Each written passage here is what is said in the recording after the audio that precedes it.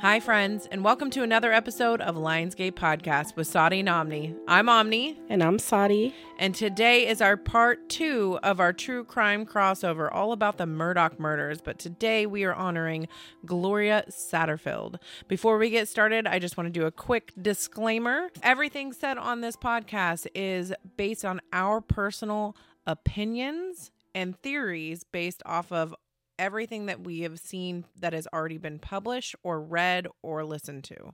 So moving forward, for all of our true crime crossover episodes, we go over what happened in the case, what our theories are, and then at the end, we do a channeling, and Saudi channels the spirit of the person that crossed over to get their side of it. So hopefully at the end of this, after going through Gloria Satterfield's case, we'll be able to talk to her and see what happened from her perspective or what messages she has for us. Just to do a quick preview of who the Murdaugh family is, so you know who we're talking about as we go through this story. The Murdaughs were a prominent family in South Carolina.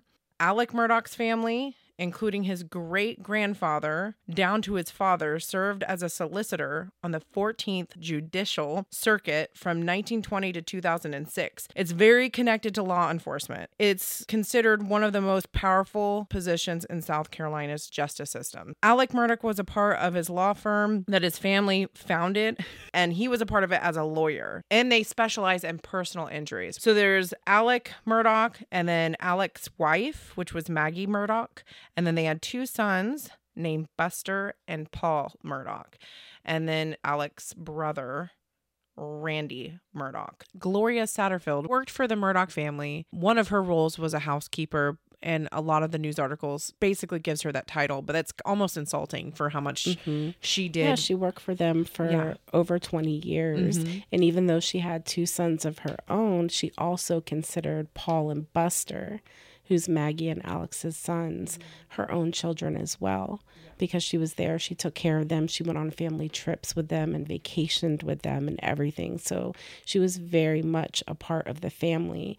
And even in her obituary, it mentioned all of her family that she left behind and the Murdaughs that she considered family was in her obituary. So that's how close-knit she felt to the family. Yeah, and according to Paul's girlfriend at the time and friends, he looked at Gloria as a mother figure. So it wasn't just how she felt about the family. It's how at least Paul thought of her in return. Yeah, and I heard that he didn't carry pictures of anybody else in his wallet, but he had a picture of Gloria, and he carried that around in his wallet. Oh, I forgot about that. And I mean, if you think about it, you're from a very prestigious family.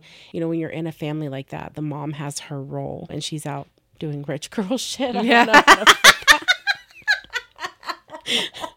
You know, the mom is in a different mentality level when you come from that much money. And she wasn't really hands-on from what I've heard about Maggie. She wasn't very cuddly and loving in certain ways when it came to the boys. So she left a lot of that up to Gloria. Kind of be the nanny / mom. And I'm not sure if it was like that with Buster or not, but I would imagine so. But from what everybody says, she was really close with Paul. So that just kind of gives everybody an overview of what the relationship was between Gloria and the Murdaughs. She wasn't just a housekeeper. She was a part of the family. And I remember hearing an interview that one of the attorneys did. I can't remember who he is off the top of my head, but he said that Gloria had even come and helped his wife when she had her baby years ago. So not only did she take care of the Murdaughs, she was also ready and available to go help any of their friends or their family members with whatever they needed. And she did a lot of work with Alex's mom and dad as well. There's a lot of trust built into that. So she wasn't just a housekeeper. She was a nanny. She was, you know, she felt very much a part of the family. A nana. Yeah, big time. So now we can get to what happened. What happened to Gloria. Maggie and Paul were asleep in the house. And supposedly Maggie heard the dogs barking in an unusual manner. So she jumped up to go see what the dogs were barking at.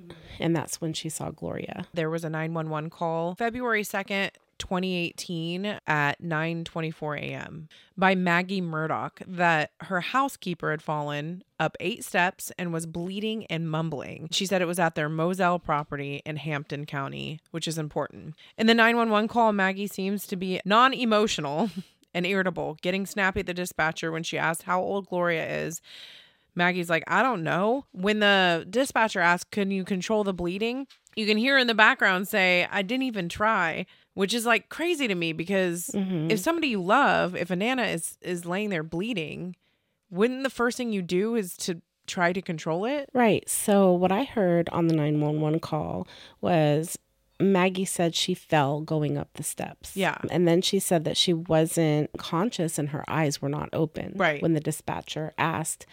And then she said that she was mumbling a little bit. And she said she fell up 8 steps. We said this in the last episode, that a red flag for somebody lying to investigators is them remembering very specific facts about things that aren't important. And 8 steps, who says that? I would say tripped up the steps in the front yard. 8 steps? That's very specific. Sorry, go ahead. No, it's okay. Maggie's on the phone with 911 and she's trying to give the information that she can give. You hear her say, oh my God, she just fell back down. And she's like, can I get off the phone so I can go down there and find out?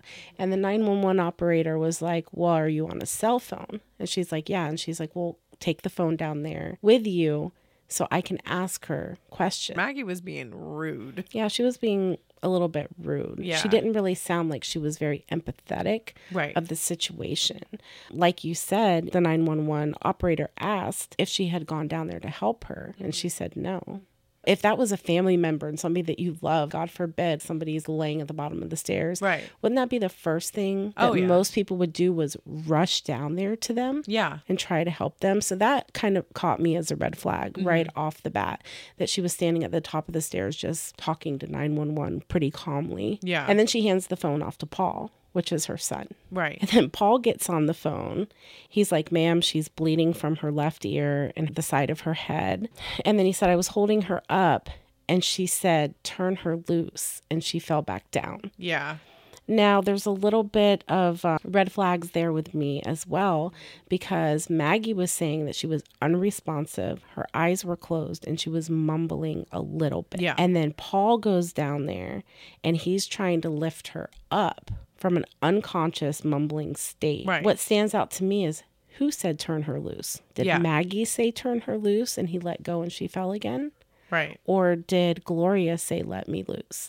I would lean more towards Maggie saying let her loose, because Gloria obviously wasn't able to form a sentence. So for her to be able to say turn me loose doesn't make any sense if she was mumbling and not making any sense. Because she had 2 head fractures. Right. And 12 broken ribs. Yep. So I'm thinking to myself, that's a pretty crazy fall from 8 steps, Maggie. Exactly, to break 12 ribs and have fractures in 2 different parts. Yeah, the front and the back, I believe. Because I remember one of the police officers in an interview said that she had to have flipped because she hit both the front and the back. And I'm like, The original story was that she was going up the stairs and the dogs were out. Yeah. There was like 3 or 4 dogs just kind of running loose on the property. And they knocked her over. And that's how she got hurt. And I'm thinking to myself, even if a dog knocked me over and I flipped on 8 steps, it's really hard for me to imagine somebody breaking 12 ribs in that process. Also, she had been over there a million times. She was a part of the family. She went over there every day.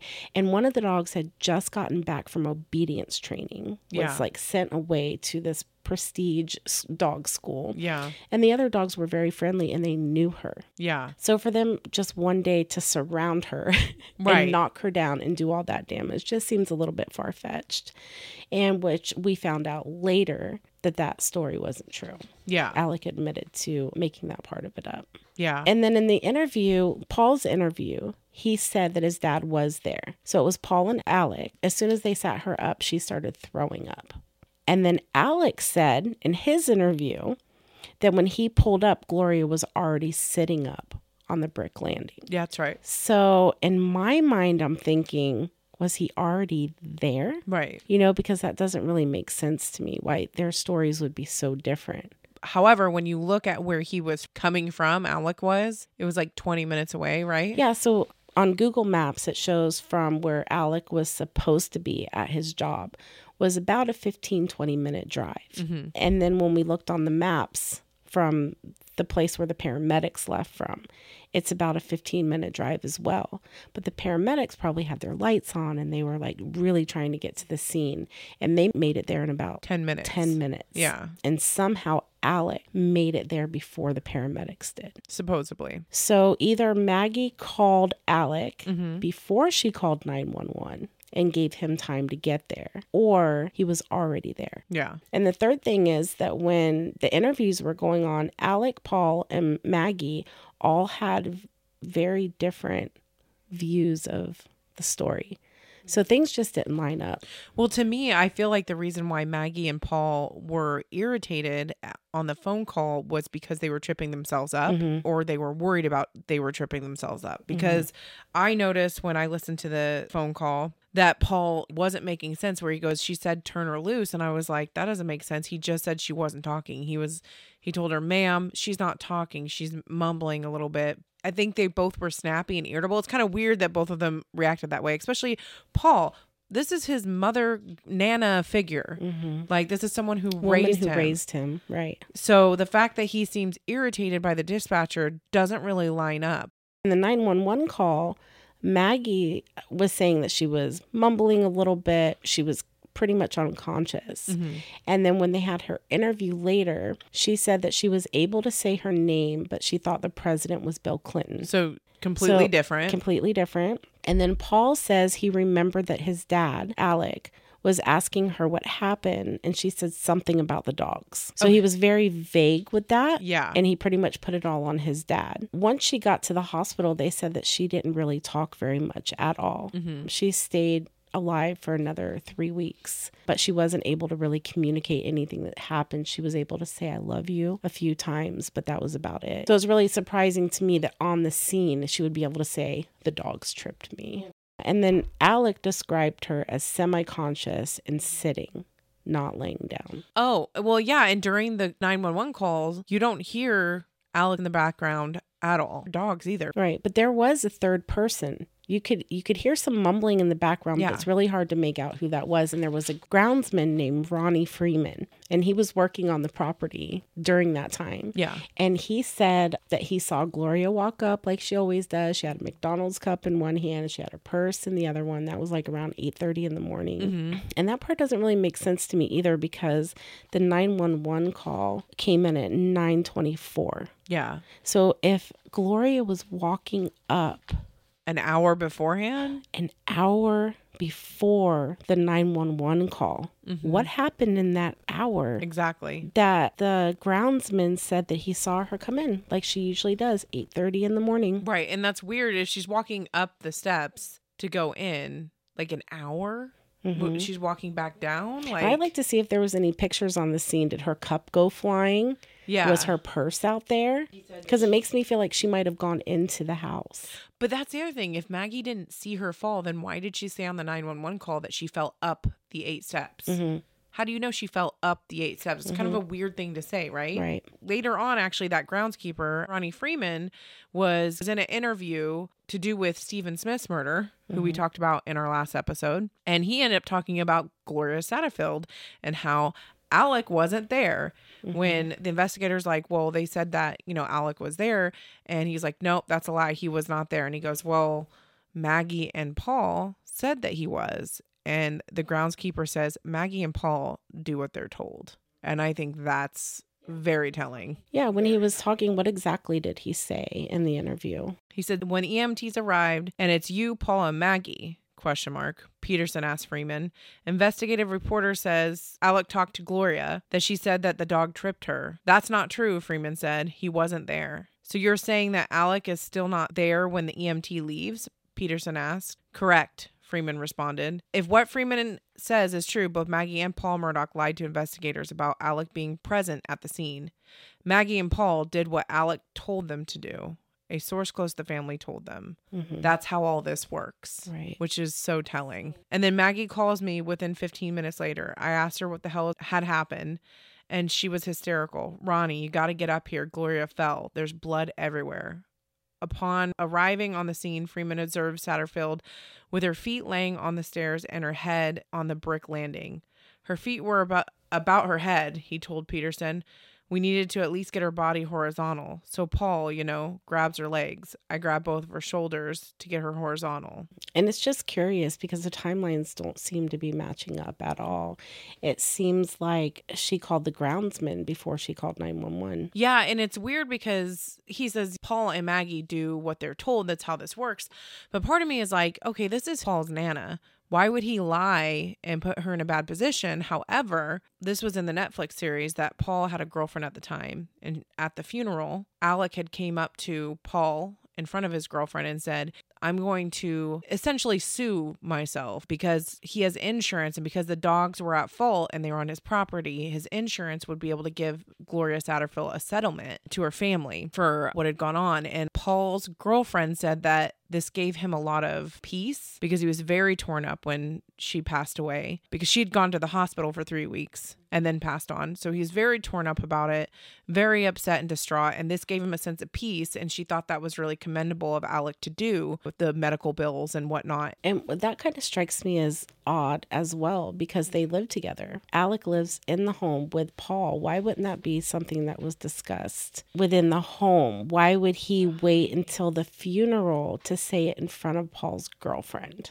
I didn't think about that. That just seems orchestrated to me as well. Yeah, it does. And, I didn't even think about that, but I thought, okay, so if Paul's going to lie, why would Paul lie? This is his Nana, whatever. But if Alec had said, hey, if the dogs were involved, we can get her family a settlement, and this was hatched right away, then Paul, I'm sure he would be like, yeah, I'll lie so her family can get some money. Yeah, exactly. It's really peculiar as well that a month previous to Gloria's trip and fall, Alec had taken out a $400 million insurance policy for accidental injuries on his property. I didn't know that. I didn't know that. You didn't know that? I didn't know he had done that a month beforehand. Oh, it was a month previous. Wow. Yeah, but in order for him to get that money, it needed to look like it was his fault that there was an accident on the property. So if she would just accidentally fallen, he wouldn't have got the money. But since the dogs, quote unquote, tripped her and made her fall, that is an insurance payout, and it was $4 million. The other part, I have a couple notes on the accident and how peculiar the behavior was from Paul and Maggie, which, I mean, granted, everybody grieves differently and everybody responds differently in different situations, but given the facts, you can speculate and dissect how they're acting, I feel. I kind of took note that neither one of them, when talking to the 911 dispatcher, neither one of them said, how can we help her? Neither one of them said, what can we do to help her? I mean, yeah, that would be probably one of the first things that I asked the 911 operator. I was like, what can I do? Like, how can I help? Yeah. What do I do until the ambulance gets here? Yeah. Instead, they seemed irritated. They were trying to hang up the phone with her. So Colleton County's first responder report says that Gloria was an elderly woman that fell walking up 8 brick steps at 9:41 arrival. And then the other part was one of the police officers said in an interview, well, she had to have flipped because she hit the front and the back of her head, which we kind of talked about her injuries. But there's 8 steps. How do you flip on 8 steps? How much momentum does that take for you to have a fracture in the front and the back of your skull and 12 broken ribs? Again, so Maggie remembered that there were 8 steps there, but when the responder asked how old Gloria was, she's like, I don't know. And I'm like, bitch, this woman's raised both of your boys for over 20 years. What do you mean you don't know how old she is? Right. So Gloria ended up going to the hospital, and she ended up getting bounced around to a second hospital too, which was kind of weird because she was in a fragile state. However, on February 2nd, she got to the hospital. Gloria Satterfield's son, Tony, had made a Facebook post that his mom had fallen and that she had hematoma on her head and that she had cracked ribs that she needed surgery on. But she was conscious enough to give the doctor her social security number. And I'm like, if you're conscious enough to give them a social security number, why don't you tell what happened? Exactly. And never once do they have on record that she said the dogs tripped her either. Could have been an automatic response too, because they were talking about she didn't know who the president was, but she was able to give her name. That's from Maggie. I don't fucking believe a word she says. That's true. I just thought that was weird that she could give her social security number, but she was mumbling and unconscious and all this. February 7th, her son said that she was knocked out cold and couldn't wake up because she had stage 3 kidney disease, which wasn't helping. So when she had to go in for surgeries and stuff, that was the complication that led to her death. So when she couldn't talk after that, but the first day she came in, when she was mumbling and could hardly talk and all that, she gave her social security number. So I don't know. I find that weird. So Paul's girlfriend also said she claimed that Paul's dad had a severe opiate addiction and that she had seen him where Paul had taken care of his dad while he was detoxing and that it was a horrible sight. So I believe he was taking pills. But Paul's girlfriend said that Gloria had found bags of pills taped under the bed and Paul had told her this and that she was too scared to go to Maggie about it in fear of losing her job or something more. Right. And so she went to Paul about it. And that's why Paul was helping him detox and not Maggie or anybody else. Why is she scared of Maggie? I mean, there's rumors. That Maggie might not have been too nice to her. Or kind of just looked at her as paid help. She's not part of the family. She's not loved. You know, she's just there to get whatever she can out of her for the $10 an hour or whatever that she paid her. And I'm not sure if that's the exact amount, but that was what I read in an article, that she was only paid $10 an hour. The woman who's taking care of your kids for you. That's gross. Right. So the paperwork was all kinds of messed up for this too. It's kind of mind-blowing. So Gloria's paperwork stated that the accident took place at a different Murdoch house, which was weird because you can hear in the 911 call that Maggie says Moselle. It is their Moselle property. She says the address, but the paperwork said it was at a different Murdoch property, which was in a different county. So it caused confusion with the coroners and stuff. So on the death certificate, it said that the cause of death was natural, which was not the case either which way. Whether she tripped on the stairs or whether the dogs tripped her, it should have said on her death certificate that it was accidental. And it didn't. Right. It said natural. The Hampton County coroner said that the death was not reported to the other coroner, nor did the officials conduct an autopsy, which is fucking crazy. Wasn't there 2 death certificates then? Yeah, that was the first death certificate. Well, then how did he get the $4 million if the death certificate said natural causes? It had to be accidental injury. Exactly. And even though he was a lawyer, because he was basically the person that was being sued, he's not allowed. Yeah, it was unethical for him to sue himself. Yeah. So he got Corey Fleming, which was his buddy. They went on boating trips together. And oh yeah, they were family. Who worked for a different law firm and was a lawyer. And Alec had him take on the case, but then Alec wrote a demand letter to his insurance company saying he was at fault, which you don't ever do that. So usually when you do a claim to your insurance company, they just kind of take over and handle everything. But because Alec wrote a letter saying that he was at fault, admitting to it, they put them in a corner because if there was a lawsuit, they would lose because Alec's like, no, it was my fault. Yeah, exactly. He had gone to the kids as well, Gloria's sons, and said, look, we're going to take care of this. The initial deal that he said was that each one of the boys were going to get $100,000 and he was going to take care of the medical bills. He said, technically, I have to sue myself. So this is going to be your attorney, Corey Fleming. And he said, you can't say anything about this to anybody because it's not going to look good that I'm organizing this. Yeah, he was like, well, you know, we got to keep this on the down low, but I'm going to make sure you boys are taken care of. Yeah. He gave them a sense of security. I'm family. I'm an attorney. You know, you guys are family. Your mom was family. I'm going to take care of you. We're very innocent and naive when it came to that. And they believed him. And their mom believed in him. Yeah. So they grew up with that sense of, this is my mom's boss, but they're also family. Yeah. They trusted Corey by extension because Alec's like, this is my close friend. He's going to take care of you. Right. But what actually ended up happening was close to a year after Gloria passed, Corey tells Tony, which is Gloria's son, that he shouldn't be the PR of the estate because of a lot of business holdups. So he said a family friend of his should be named because he works for the banks and it would go along quicker. So he agreed and he signed over. And this friend that worked for the bank was Chad Wessendorf. And then when he signed it over to Chad Wessendorf, Corey Fleming didn't have to communicate with the boys and he didn't have to let them know what was going on legally. So after that happened, the very next day, they filed a petition for $505,000. And the breakdown on this is crazy.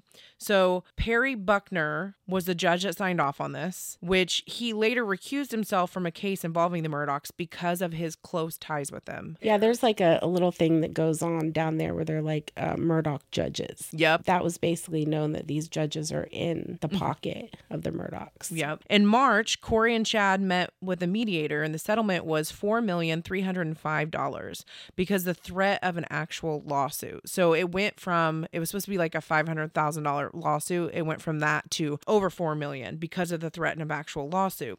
So the check was made to Chad, the banker. Alec requested that they remove his name from the court documents. And the documents then had no court term number, no live case number, and it got signed off. Signed by Chad, but not filed with the courts. So they re-mocked up all this paperwork. They just fucked those little Oh kids my over God. so bad. And it's so crazy. The judge can't hear a settlement proposal without those. Right. They have to have that. It's like a reference number. So basically it was just all done behind the scenes. Yeah, and that's procedure. That's every case. On the disbursement page signed by Chad Wessendorf for $1.45 million is going out to attorney fees, which is crazy high because there was no trial and they barely spent time on this. So that was the money in his pocket for being a part of this. Yep. Okay. Well, not only that, $105,000 of prosecution expenses when there was no trial and no prosecution. That shouldn't even exist. Mm-hmm. And then also, like, everything was ending in 00.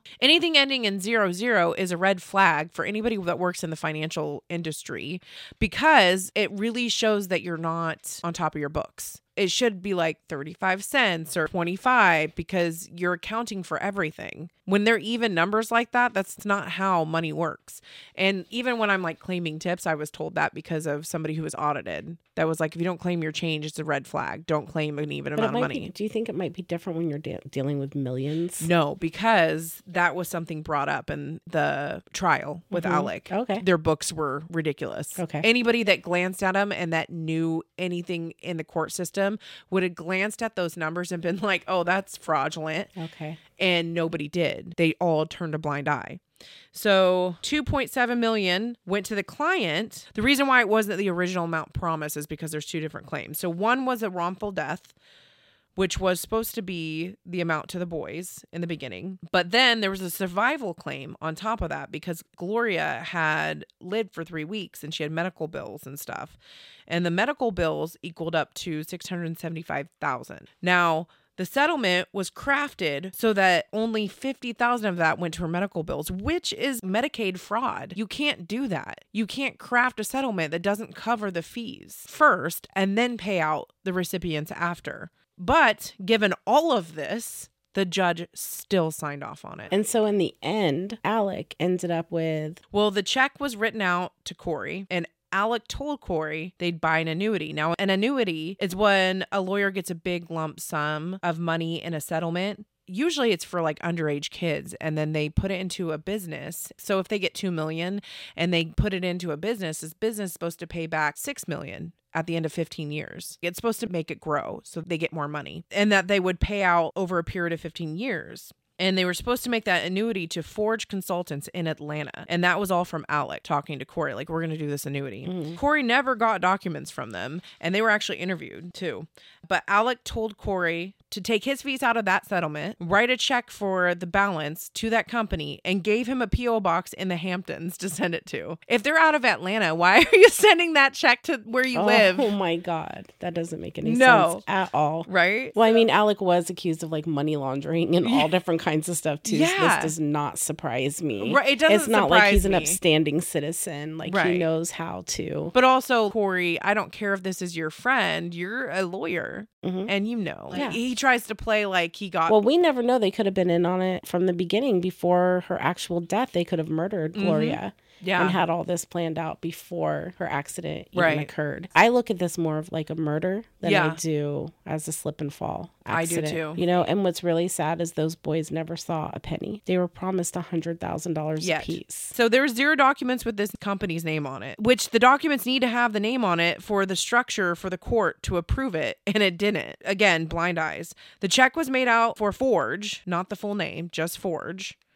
And the actual company said, when they were interviewed, said that Corey would know better because there is a ton of documents that have to be exchanged back and forth before the settlement is done so that they know what the payout is going to look like over the next 15 years. There's got to be negotiations and stuff back and forth. And there was none of that. No. So Corey knew. He's just pretending to be dumb. Right. The beneficiary have to sign off that they'd get paid over that time and not all at once. They didn't sign off on it. So Alec opened a bank account in Hampton under the name Forge, not Forge Consultants, just Forge, which is what he told him to make the check out for. And got the check from the P.O. box, cashed it, and walked away with the money. September 2021, Hampton coroner requested a police investigation for Gloria Satterfield's death based on the inconsistencies surrounding her death. And then on October 3rd, 2021, Eric Bland, who is the new attorney for the boys, announced that a settlement was reached. So Corey has to pay back every penny he received. And then on top of that, the malpractice insurance for his law firm will cover their butts. So the boys are going to get a lot more than they were originally promised. Okay, well, that's good because the last thing that I heard about the boys is they went on record saying they never received a penny. Yeah. So that makes me feel a lot better knowing that they're okay now. So that's happening with Corey, but Corey is just cooperating, trying to save his license. And his partner said that they were going to countersue because everything that's being said about Alec and with Corey being involved is hurting their business. However, good motherfucker. Yeah. But then Eric Bland, the boy's new attorney, published all the fucking receipts and made them eat their words and proved that not only did Corey know what was going on, so did that firm. And then Corey, his license got suspended, which I didn't follow back to see if he actually got it revoked. I'm hoping so. And then Chad the banker, the guy who took over being the recipient or whatever, he still has his job. Nothing happened to him. I guess technically he didn't do anything wrong. October 6, 2021, Corey's firm filed lawsuit against Alec for damages, which was basically just damage control, trying to pretend like they didn't know what was going on, but the receipts prove that they did. And then December 2nd of 2021, Alec's law firm had a meeting where Alec had admitted to fraud and resigned from the firm that his family had built for 100 years. Yeah, you know, everything came out. He admitted that he lied. Yeah. Yeah, I forgot about that. He admitted that he lied about the dogs. You know, but he tried to play it off and make it sound like, oh, I did it for the boys. He offered them $100,000 and did not cover her medical and got bills. $4 million. Why couldn't he just give those kids that $100,000? Yeah. He never intended of doing anything for them. He didn't care about them. He didn't. Makes me think he didn't give a shit about Gloria either. Yeah, I don't think he did. I think she did a service. There's no way you could care about somebody and not care about their kids and not try to look out for their babies.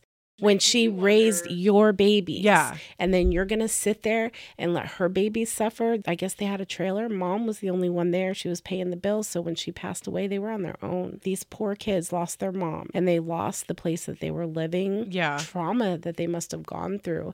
And for that family that she gave over 20 years of her life for, they couldn't even make sure those kids were cool. Yeah. That they were just okay. It shows the level of their narcissism, their empathy. Yeah. I think it's not a far jump to look at this as a murder case, like we were saying. Yeah, and I'm really excited to talk to Gloria and channel her energy today. I can feel her around right now. I can feel her energy here right now as we speak. So I'm really excited for the next part of this episode to tap into her energy and see how she comes through and see what she has to say about this. I'm excited too. Doing all this research, I have not felt her until today. And today, and I was telling Slotty this when she came over, I was like, I have not heard from her or felt her at all until I was listening to this song. It was talking about a mother and a daughter, and my mother's savage daughter. She's talking about herself.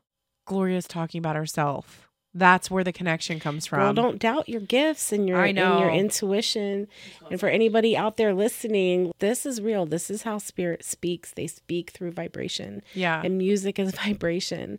And a lot of times when you're trying to channel somebody, a song will come through to you. Yeah. You know, you'll hear it in your head, or it's just a random song you've never heard before and it comes on your playlist randomly.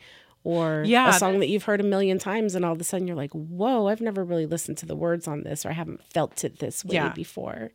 As the lights are going on and off. I know. Down here blinking. My lights are blinking. I was like, what it's the like hell? Gloria saying, okay, come on. Okay, come on, bitch. Yeah. Right. Okay. It was right before Saudi came over and I did my ritual that I do before we do episodes. Mm-hmm. And I was listening to a playlist and Savage Daughter came on. And I just had the revelation that what she was talking about, because I was like, well, she doesn't have daughters, but she has 2 sons. And I just heard her in my head being like, my sons are savage. Mm-hmm. They are savage. They don't know who they're messing with. My kids are not some stupid broke little boys. Mm-hmm. They are smart. And I really feel, I'm getting goosebumps. I really feel like she was upset that they are portrayed that way. Mm-hmm. Because like, poor little country kids. Yeah. Kind of energy. Yeah. And I feel that because but when she said, I am my mother's savage daughter, I was thinking she was connecting that with her kids, which I think she was, but she's the savage daughter. Yeah. And even in the interviews, they don't really have a lot about her sons, but the way they carry themselves, everything that they've been through, they still seem like good people. Yeah. They don't seem arrogant. They're grateful, just like kind of good to their soul. You can tell. Yeah. Just from the energy that they put off and the brief little clips that I've seen of them. Yeah. All right, so we're going to take a quick break and get prepared, and Saudi's going to do my magic. Yes, come back and do her magic. I'm so excited to talk to her.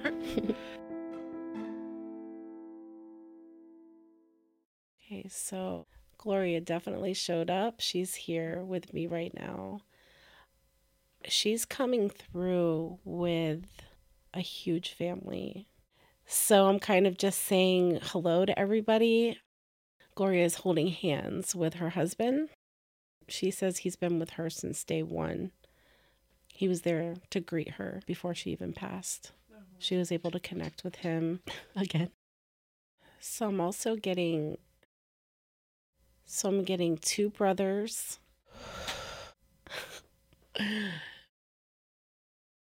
They've been doing a lot of work, the entire family. I mean, when I tell you guys that she has family with her, I'm talking about dating back like generations behind her. There's this whole family, which is a little unusual when I do a channeling to see this many family members coming together in one space. I'm seeing, they're giving me like nicknames or initials. I'm seeing uncles, I'm seeing aunts, I'm seeing parents, I'm seeing grandparents. Gloria's astral body, she looks like she's about 27, 28 years old.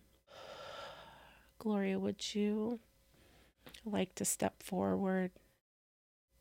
So right now I'm asking Gloria to step forward because she's very bound to her family members that are beside her, and it's really hard for me to get a clear message. Okay, so Gloria and her husband are stepping forward and towards me a little bit right now, so hopefully I can get a clear message. So do you have any questions that you want to ask? I didn't even think about that. I want to bring you in here with me. Right now, I was just like asking the relationship between her and the family. Gloria, if you would like to let me know or give me any messages that can give me clarity on the relationship that you had with the Murdoch family. Okay, she's telling me that she gave her heart and soul to that family. She said that she loved them very much. She said that she started feeling... Okay, so her and Maggie never treated her with very much respect from what she said. Yeah, and her husband's nodding his head yes. He says that she used to come home from work and just be so tired and tell him mean things that Maggie had done to her and said to her that made her feel bad. And sometimes she would cry. Now, the closeness between, and I'm not sure what their relationship was like when he was alive, but their relationship now is very close. They're holding hands and she's leaning her head on his shoulder as he's speaking. Her husband.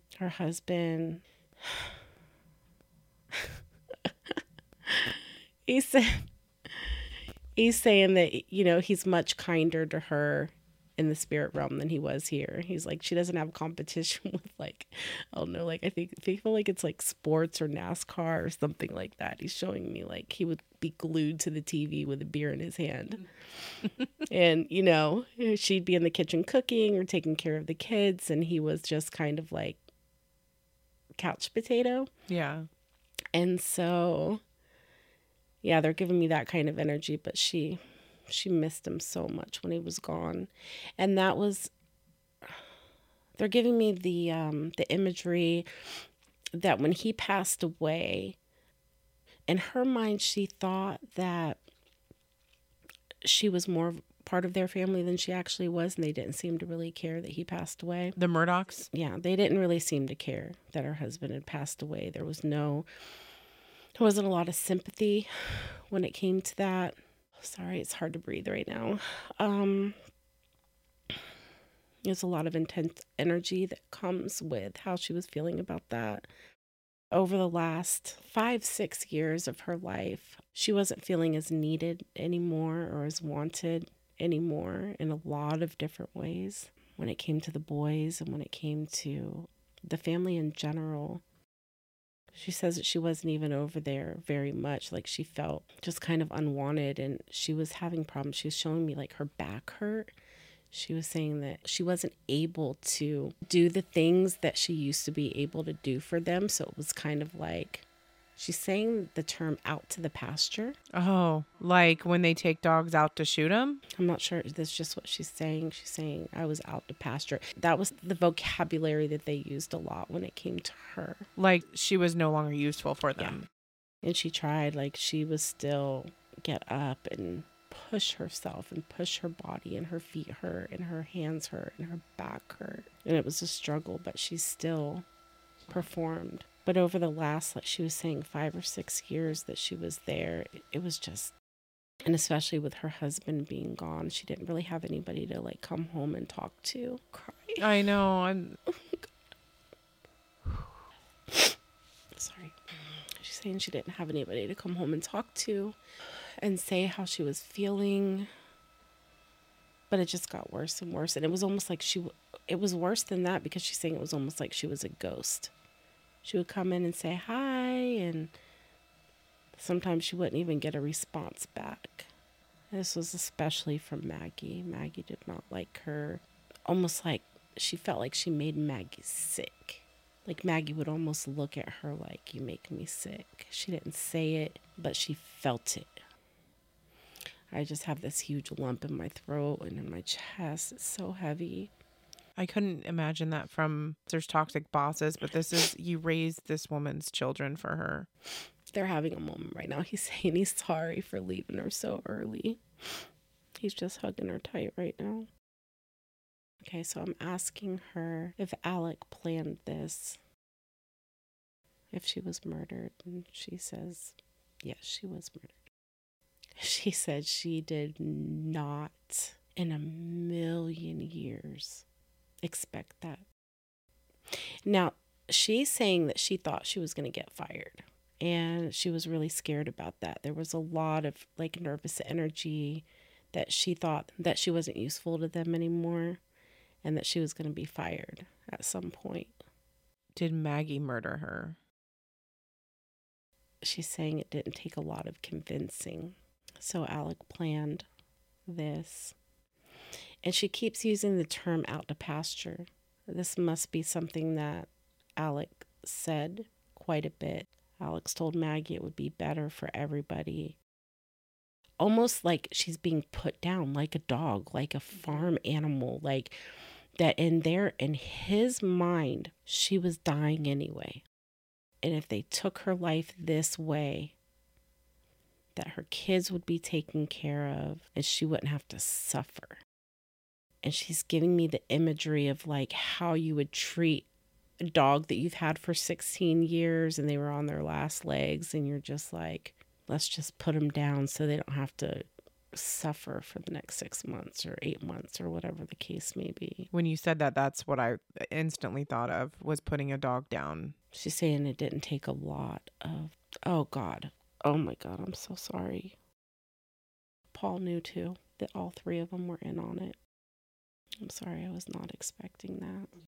How he explained it to Maggie and Alec both came to Paul and let them know that she was not going to make it over the next couple years, that she was going to succumb to an illness. It was going to be a painful death for her.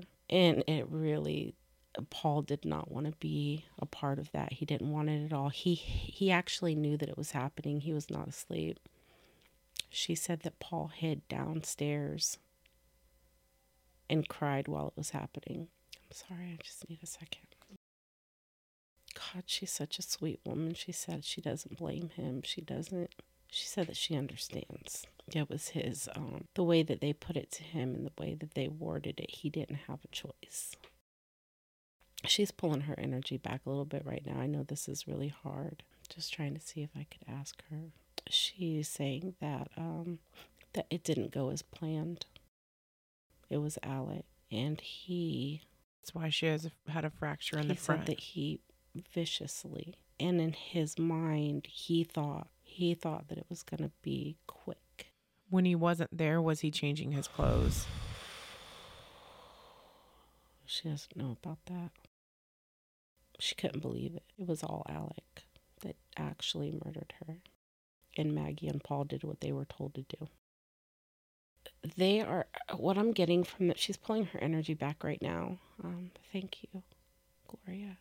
If you could see what I'm seeing, it's like her husband is holding her hand and they're kind of like backing back up into this unbelievably enormous tribe of family. And they're all very close. It's like her side of the family and his side of the family, but they're all one family. It's like she's got like almost like a brother or an uncle behind her, and he's got like a brother. Oh, he says, "This is my brother." And he puts his arm around his brother. It's almost like if we had more time and this was a different episode, or if I was doing a reading for the family or something like that, I feel like the rest of the family has a lot to say. Yeah. Yeah, they would all kind of like come through and talk to me. It's almost like, you go to like a family reunion or something like that. And they're all like, "Hey, I'm so-and-so. I'm hearing JC and TJ." I'm not sure. But the initials, and it's kind of cute how I'm not sure how that's connected. But we've definitely got her mother is with her. There's definitely another female. I don't know if it's her sister. Very sister-like energy right beside her as well. Does she have a message she wants to give to her boys? Yeah, she says that, and they know it. Her boys feel her and her husband all the time. That they're always with them. And they're always looking out for them. They have the whole family behind them. That they're not alone. And they never have been. She tells them to keep their faith. Oh, God. Okay. Her only regret, she's saying that her only regret with the boys is that she worked so hard that she didn't really have the energy. It's almost like this feeling of she gave the other boys the energy that she should have been giving her own. Because she was tired. She'd get home and she would want to lay down. She didn't really have the energy to like run around and do all things, because she was getting paid to do that over there. So that was her job, and she had to do these things with the boys. And then she would come home with her own boys and just be almost too tired and exhausted to really put forth the energy that she wishes she could have put forth with them. So if there was a message, it would be like, I'm sorry, babies, but I love you. It's an enormous amount of family. I'm kind of shocked. Yeah. That they're all still so close-knit and still so close together. I'm just thanking Gloria and thanking her husband and the whole rest of the family, everybody, all y'all. Thank you for coming through. Whoa. Okay. Just opened my eyes and came back to reality. Yeah. See, I burned too much ancestor money. I brought all the ancestors back. Oh my gosh. I don't think I've ever seen that many of them before. I'm crying. I'm like wiping my tears away. That was really intense. Yeah. It just seemed like both sides of the family, and they didn't have any problems with each other either. It was just, they were all there for her to come through. Oh, I got chills. Yeah. I was like, ooh. I didn't need this pendulum. I've been holding it for dear life, though. I know.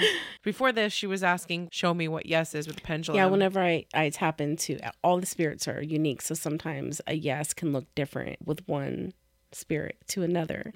So I always start off asking, show me yes, show me no, and show me how you do it. And then show me, I'm not willing to answer that question. And I was holding it and I was like, can you, if you're here, can you show me yes? And the pendulum wasn't moving at all. It was almost like somebody was holding it still and not letting it move. Yeah. And as soon as Omni walked back into the room, it started going. You're like, it's like she was waiting for you. I was like, well, okay. I was like, that's polite. Yeah. Gloria's waiting for Omni to come into the room, and it just felt like she swung it as soon as you stepped into the room. So I was like, really cool. Yeah. She's like, that's weird. I was like, what? Mm-hmm. Coming from you, what is weird? Yeah. But I did feel her. I connected with her and her motherly, not instincts, but... Yeah, I don't know who everybody was, but I feel like if this was a different type of reading, I think a lot of them wanted to come through. I could definitely feel like either uncles or brothers coming from both sides of her and her husband, very close. Right. And then I was feeling like the grandmother, like these... women passed down, like that were still there too. I am my mother's savage daughter. Yeah. That's crazy. Definitely.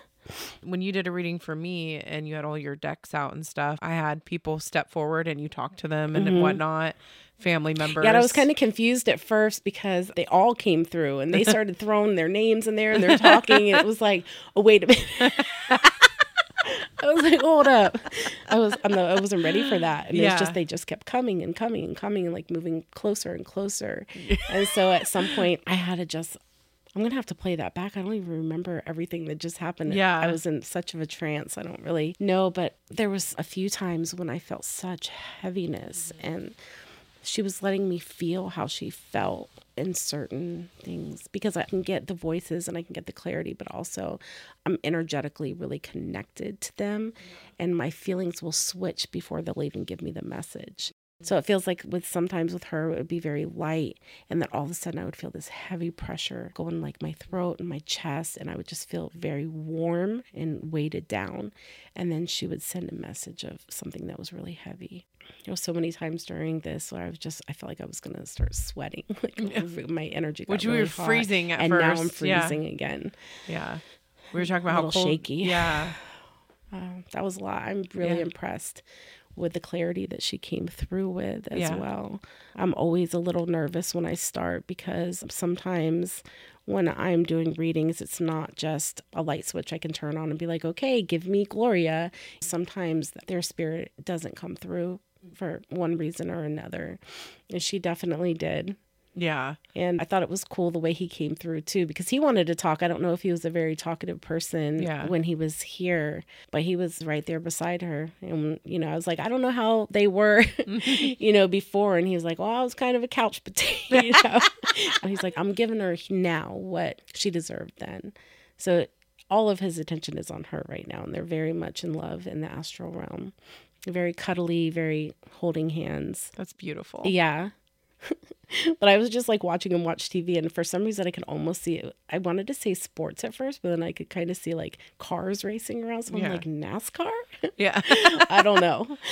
But I just got like a brief image of that, him kind of like with a beer in his hand watching TV while she was like running around taking care of the kids and like cooking and coming off of work and stuff like that. So he's realizing that now and making up for it in the astral realm. And they seem very happy. That's amazing that she's got all that family. I just keep seeing blinking lights. I'm sorry, like out of the corner of my eye. Do you have lights in your room that blink? I think I'm still still there a little like halfway. Yeah. Still in the channeling. Okay, well, that wraps up this episode. Yeah, for sure. All right. Thank you guys for listening. Yes. Hit that subscribe button. The next episode, we're going to be going over the boat crash and Mallory Beach's murder in part 3 of the Murdoch Murders True Crime crossover. So tune in and remember, always keep your minds open. Namaste.